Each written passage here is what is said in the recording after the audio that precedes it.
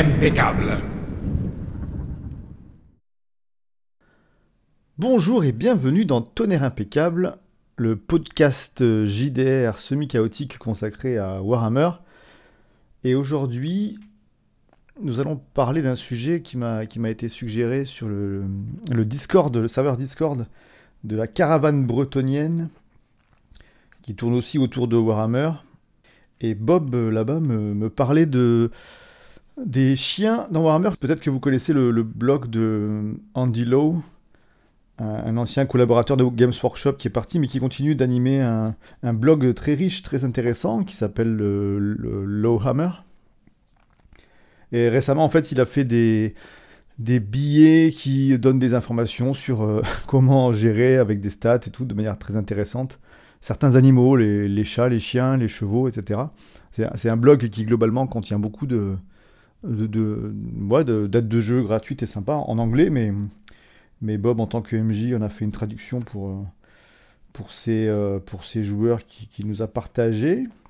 Et la question qu'on peut se poser, c'est que faire avec tout ça, si ce n'est... Alors, bien sûr, on peut avoir des ratiers qui vont récupérer un animal ou ce genre de choses. C'est déjà prévu un peu dans le livre de base, mais à partir du moment où on propose une aide de jeu de ce type, ça peut donner des idées, dont, en l'occurrence, l'idée de lancer un élevage de chiens de race. C'est clairement intéressant. Donc là, je vais juste faire un récapitulatif rapide de ce que propose Andy Lowe dans son aide de jeu. Il fait un listing de 8 catégories de chiens.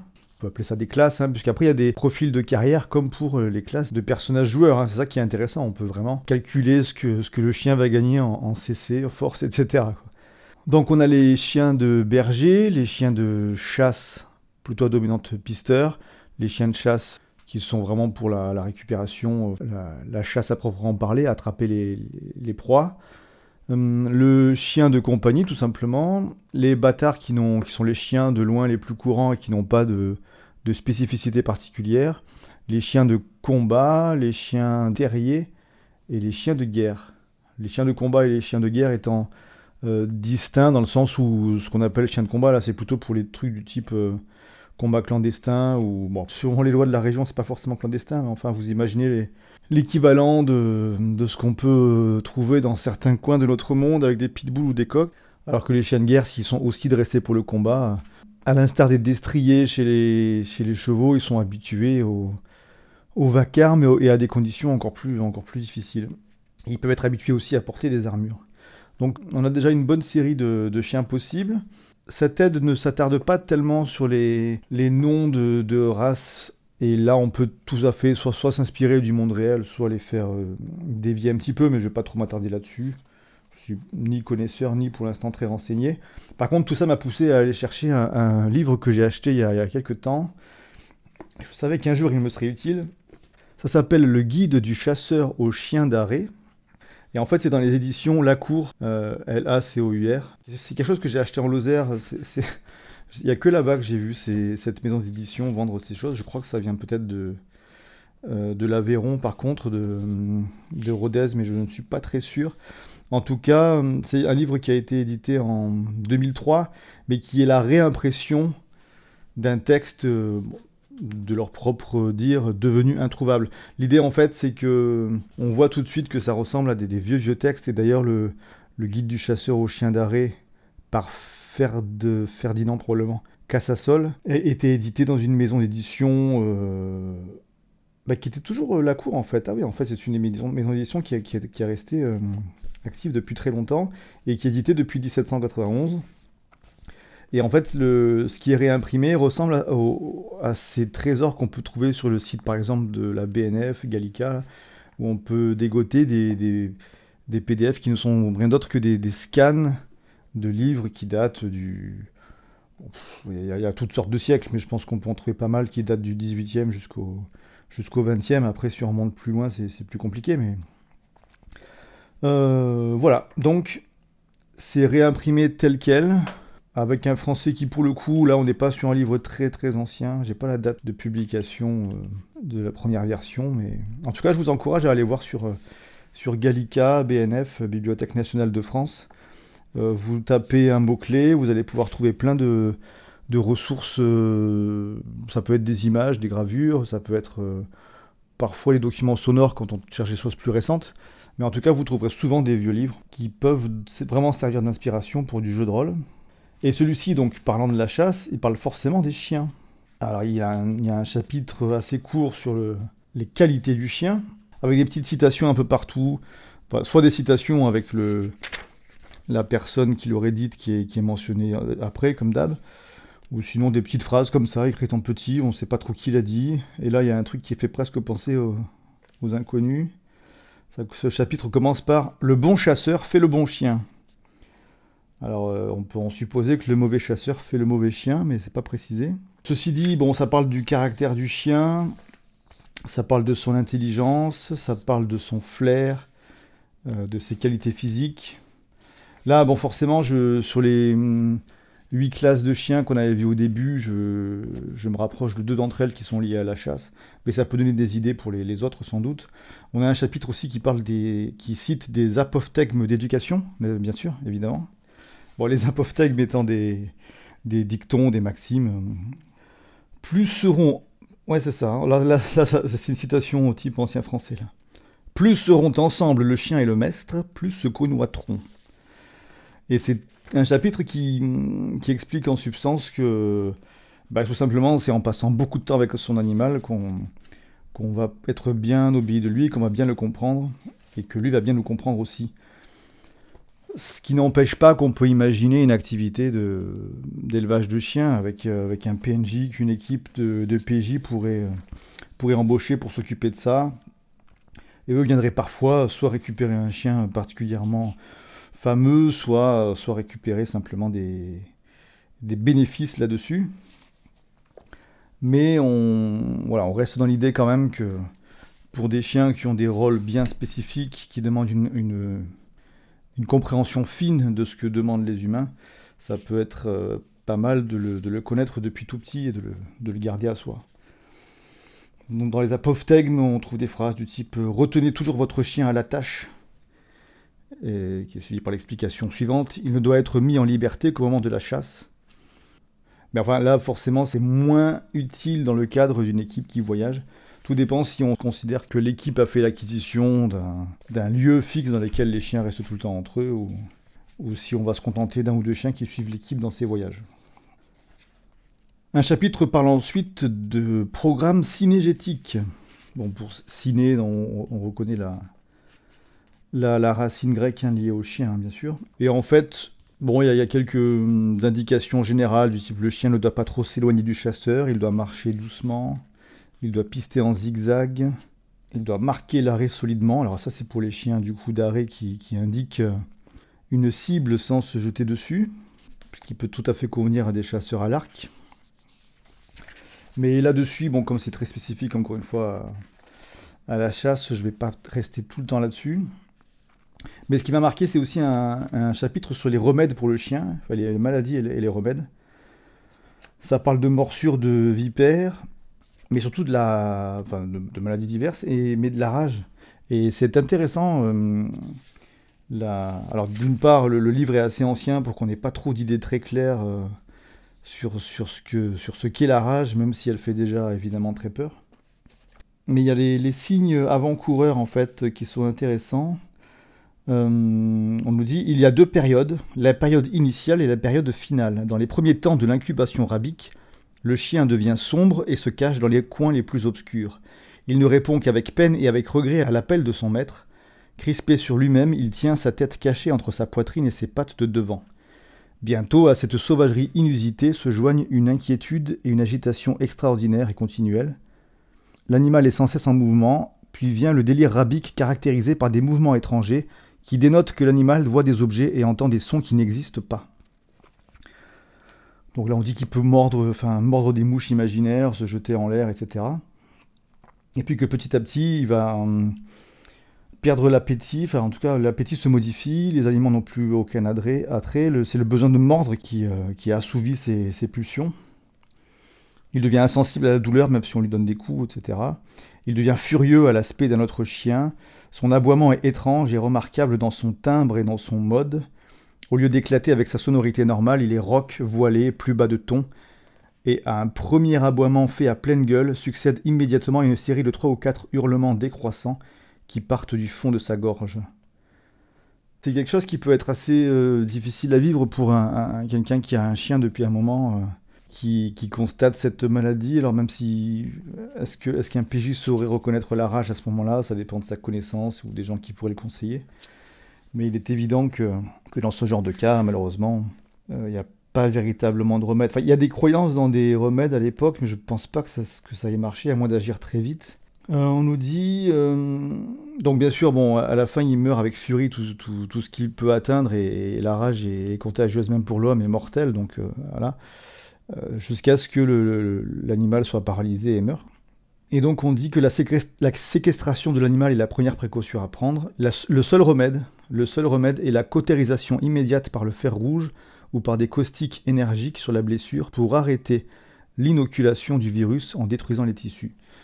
Donc peut-être, bon, alors ça, je ne saurais pas... En tout cas, ça peut au moins être un remède testé par les gens dans le vieux monde.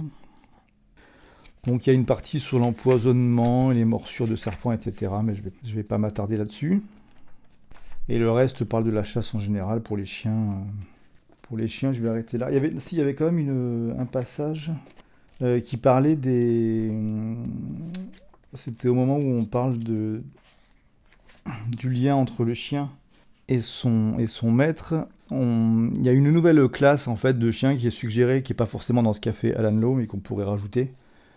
Qui est assez proche des chiens de chasse qu'on a mentionnés, mais c'est le chien du braconnier. Je lis cette phrase. Mais c'est le chien du braconnier surtout qui saisit admirablement au passage et à un simple mouvement de lèvres les sons sifflants ou les mots à peine articulés de ce maître silencieux et invisible, agissant toujours dans l'ombre, à l'affût aussi de la remarque du garde champêtre. Donc là on a un chien qui est habitué à se cacher des hommes qui ne sont pas son maître et qui est capable de comprendre le moindre de ses gestes ou de ses bruits. Donc bon, les forêts sont vastes dans l'Empire, donc on peut supposer que ça reste utile si un terrain de chasse réservé à une certaine noblesse contient des bêtes qui peuvent intéresser un braconnier. Voilà pour ce livre-là. Je ne peux pas vous conseiller de l'acheter puisqu'il va être dur à trouver, mais c'est possible qu'on trouve des équivalents sur Gallica, donc. Et quand je revois les classes de chiens, ça me rappelle, toujours en lien avec la Lozère, en fait. Quand j'ai habité là-bas, j'ai forcément été en contact avec tout ce qui touche à la légende de la bête du Gévaudan, hein, parce que c'est cette zone qui est concernée. Et il y a toujours des gens qui discutent de qu'est-ce que c'était, etc. Bon, la thèse du loup est écartée pour beaucoup, mais reste valide pour d'autres. Je vais pas trop m'appesantir là-dessus. Juste une remarque, vu que je parle du loup, on est à peu près sûr aujourd'hui, je ne pense pas que ça fasse débat, que c'est le loup qui est devenu chien une fois domestiqué par l'homme. Ça a commencé il y a 15 000 ans environ. Mais par contre, pour la bête du Gévaudan, une des thèses, c'est vraiment pas la majeure, hein, mais je la cite parce que là, elle peut nous intéresser.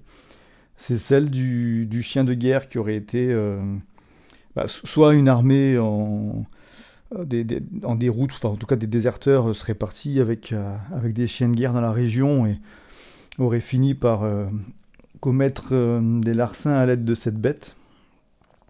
Soit il aurait pu s'échapper tout seul. Bon, après, dans l'histoire de la bête du Gévaudan, il y a quand même parfois des mutilations qui sont pas vraiment faisables par un animal seul. Donc c'est pour ça qu'on imagine qu'il pourrait avoir eu un maître avec lui.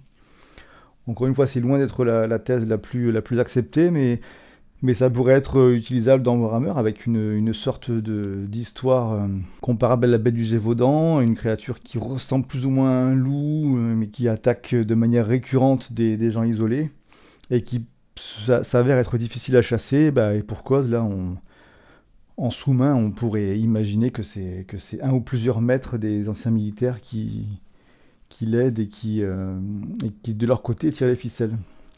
Donc voilà pour des petites pistes générales là-dessus, mais Mais si on veut revenir à l'idée de l'élevage, bon, je pense qu'on est sur des occupations de chiens très très différentes. Ça me semble difficile d'être sur un établissement qui élèverait toutes ces races, toutes ces fonctions. Mais ce qui me semblerait sympa, ça serait de prévoir des PNJ qui sont adaptés, spécialisés dans différents types de classes de chiens. Et par exemple, justement, dans les histoires type Bête du Gévaudan, si les PJ arrivent à déjouer ce mystère et à mettre la main sur ce maître chien militaire qui a terrorisé une région, peut-être que plutôt que de le livrer tout de suite aux autorités, ils arriveront à s'en faire je ne sais pas, un allié qui pourrait les aider à former des chiens de ce genre, qui pourraient du coup être utilisés soit en chien de guerre, soit en chien de combat. Pour ce qui est des chiens de chasse, ça serait le fait de trouver un chasseur expérimenté qui pourrait les aider à mettre en place ce type de commerce. Mais après, l'implantation va beaucoup jouer en fait. Les chasseurs à la campagne vont probablement arriver à récupérer des chiens d'une portée d'un ami régulièrement et puis l'élever depuis tout petit. Il y a de bonnes chances pour que la clientèle pour ce type de commerce soit un peu difficile à trouver. Ce qui me semble le plus viable, ça reste quand même le chien de compagnie, le chien domestique de confort, entre guillemets, qui lui, dans les grandes villes où il y a une certaine bourgeoisie et une classe noble, pourrait être vendu très cher en ayant opéré alors soit le maintien d'une race très recherchée, soit en créant des mélanges qui pourraient susciter de nouveaux besoins. Donc ça d'un point de vue purement commercial, c'est ce qui me semble le plus viable. Avec bien sûr aussi les chiens de combat et de guerre, mais par contre ça pourrait facilement être quelque chose qui est réglementé, surveillé, voire mal vu. Mais par contre sans doute très lucratif, hein, si on arrive à rentrer dans des réseaux de gladiatures qui ont besoin régulièrement de chiens de ce genre. C'est pas, à défaut d'être éthique, c'est sans doute pas mal rémunérateur. Après, les chiens de guerre, à proprement parler, ça peut être revendu à l'armée impériale éventuellement, mais dans l'absolu, il doit avoir déjà de quoi faire. Pour les chiens de berger, bon là, vraiment, ça me paraît très difficile là aussi. C'est un peu comme les chiens de chasse, quoi. C'est des chiens qu'on va adopter assez jeunes et élever dans le giron de son village, etc. Donc pourquoi pas, après tous ces chiens forestiers, on pourrait très bien avoir un maître chien qui s'est à la fois formé pour la chasse et pour l'élevage. Et à ce moment-là, si c'est placé d'une manière un peu stratégique entre plusieurs zones bien peuplées, pourquoi pas imaginer qu'il y ait quand même suffisamment de marché pour écouler tout ça. Et quel type de personnage, quel type de PNJ on pourrait imaginer à ce poste. Je pense avant tout à des personnages qui seront fixes, que les PJ reviendront voir régulièrement pour gérer les affaires. Il n'est pas interdit d'imaginer un PNJ qui accompagne le groupe, mais bon, pour avoir un commerce digne de ce nom, il faut quand même pas mal de chiens, et ça serait plus un voyage de meute si une équipe commence à se trimballer avec un paquet de clébards, et puis ça nécessiterait, ça en supprimerait toute respectabilité, toute discrétion, et ça consommerait beaucoup de nourriture. Donc je pense plutôt à un PNJ fixe, qui, sans aller dans des clichés absolus, ça pourrait être vraiment un vieux baroudeur pour ce qui est des chiens de combat, bourré de cicatrices, et qui a essayé plusieurs façons de gagner de l'argent avec son savoir. Par exemple, ça pourrait être quelqu'un qui a essayé de rentrer dans l'armée, mais qui a été rejeté pour X raisons, hein, soit parce qu'il était pas apte pour une raison précise, ou parce il s'est montré trop violent et il a organisé des combats clandestins parmi les troupes, etc. Donc qui ensuite qui aurait eu des mauvaises idées comme le coup de la bête du Gévaudan que je mentionnais plus haut, ou ce genre de choses, et qui finit par trouver avec les PJ un moyen d'utiliser son talent pour gagner de l'argent sans trop de risques. Si on a quelqu'un qui doit élever des chiens forestiers, du type chien de berger ou chien de chasse, Là, on peut partir sur un personnage qui est dans une vraie passion, un amour des animaux, une envie de sélectionner les meilleurs éléments qu'il peut trouver et de les disséminer dans l'Empire et pour voir un peu son travail être reconnu et apprécié. Ça pourrait être quelqu'un qui demande aussi aux PJ qui, eux, voyagent beaucoup, de rencontrer des bergers et des chasseurs pour en apprendre plus sur alors, des techniques de dressage, des informations sur des races particulièrement efficaces, peut-être même ramener des chiots pour pouvoir enrichir l'élevage. Il peut aussi leur demander de retrouver des remèdes justement à la rage, aux morsures, aux maladies, etc. Aux puces et aux tiques, ce genre de choses. Voire récupérer peut-être des idées de mélange de nourriture qui, sans coûter excessivement cher, seraient particulièrement efficaces. Ça serait deux profils. Bien sûr, les deux peuvent se mélanger. Ça peut être le maître de guerre, le de chien de guerre qui est un peu comme ça, mais je le verrais bien pour un aspect plus berger-chasseur. Et alors, pour la partie la plus, probablement, c'est vraiment qu'un avis comme ça, la plus rémunératrice, celle des chiens de compagnie, tout est possible, mais à ce moment-là, vu que c'est quelqu'un qui va traiter avec la noblesse, je verrais bien quelqu'un de plus excentrique quand même, je verrais bien quelqu'un de plus excentrique qui sait rester ferme et qui aura un sérieux nécessaire pour que ça se passe bien au niveau des chiens, puisqu'il va se contenter. Enfin, en même temps, il y a deux pistes. Pour un chien de compagnie, ça peut être simplement quelqu'un qui les vend très jeunes et qui n'a pas spécialement besoin de les dresser.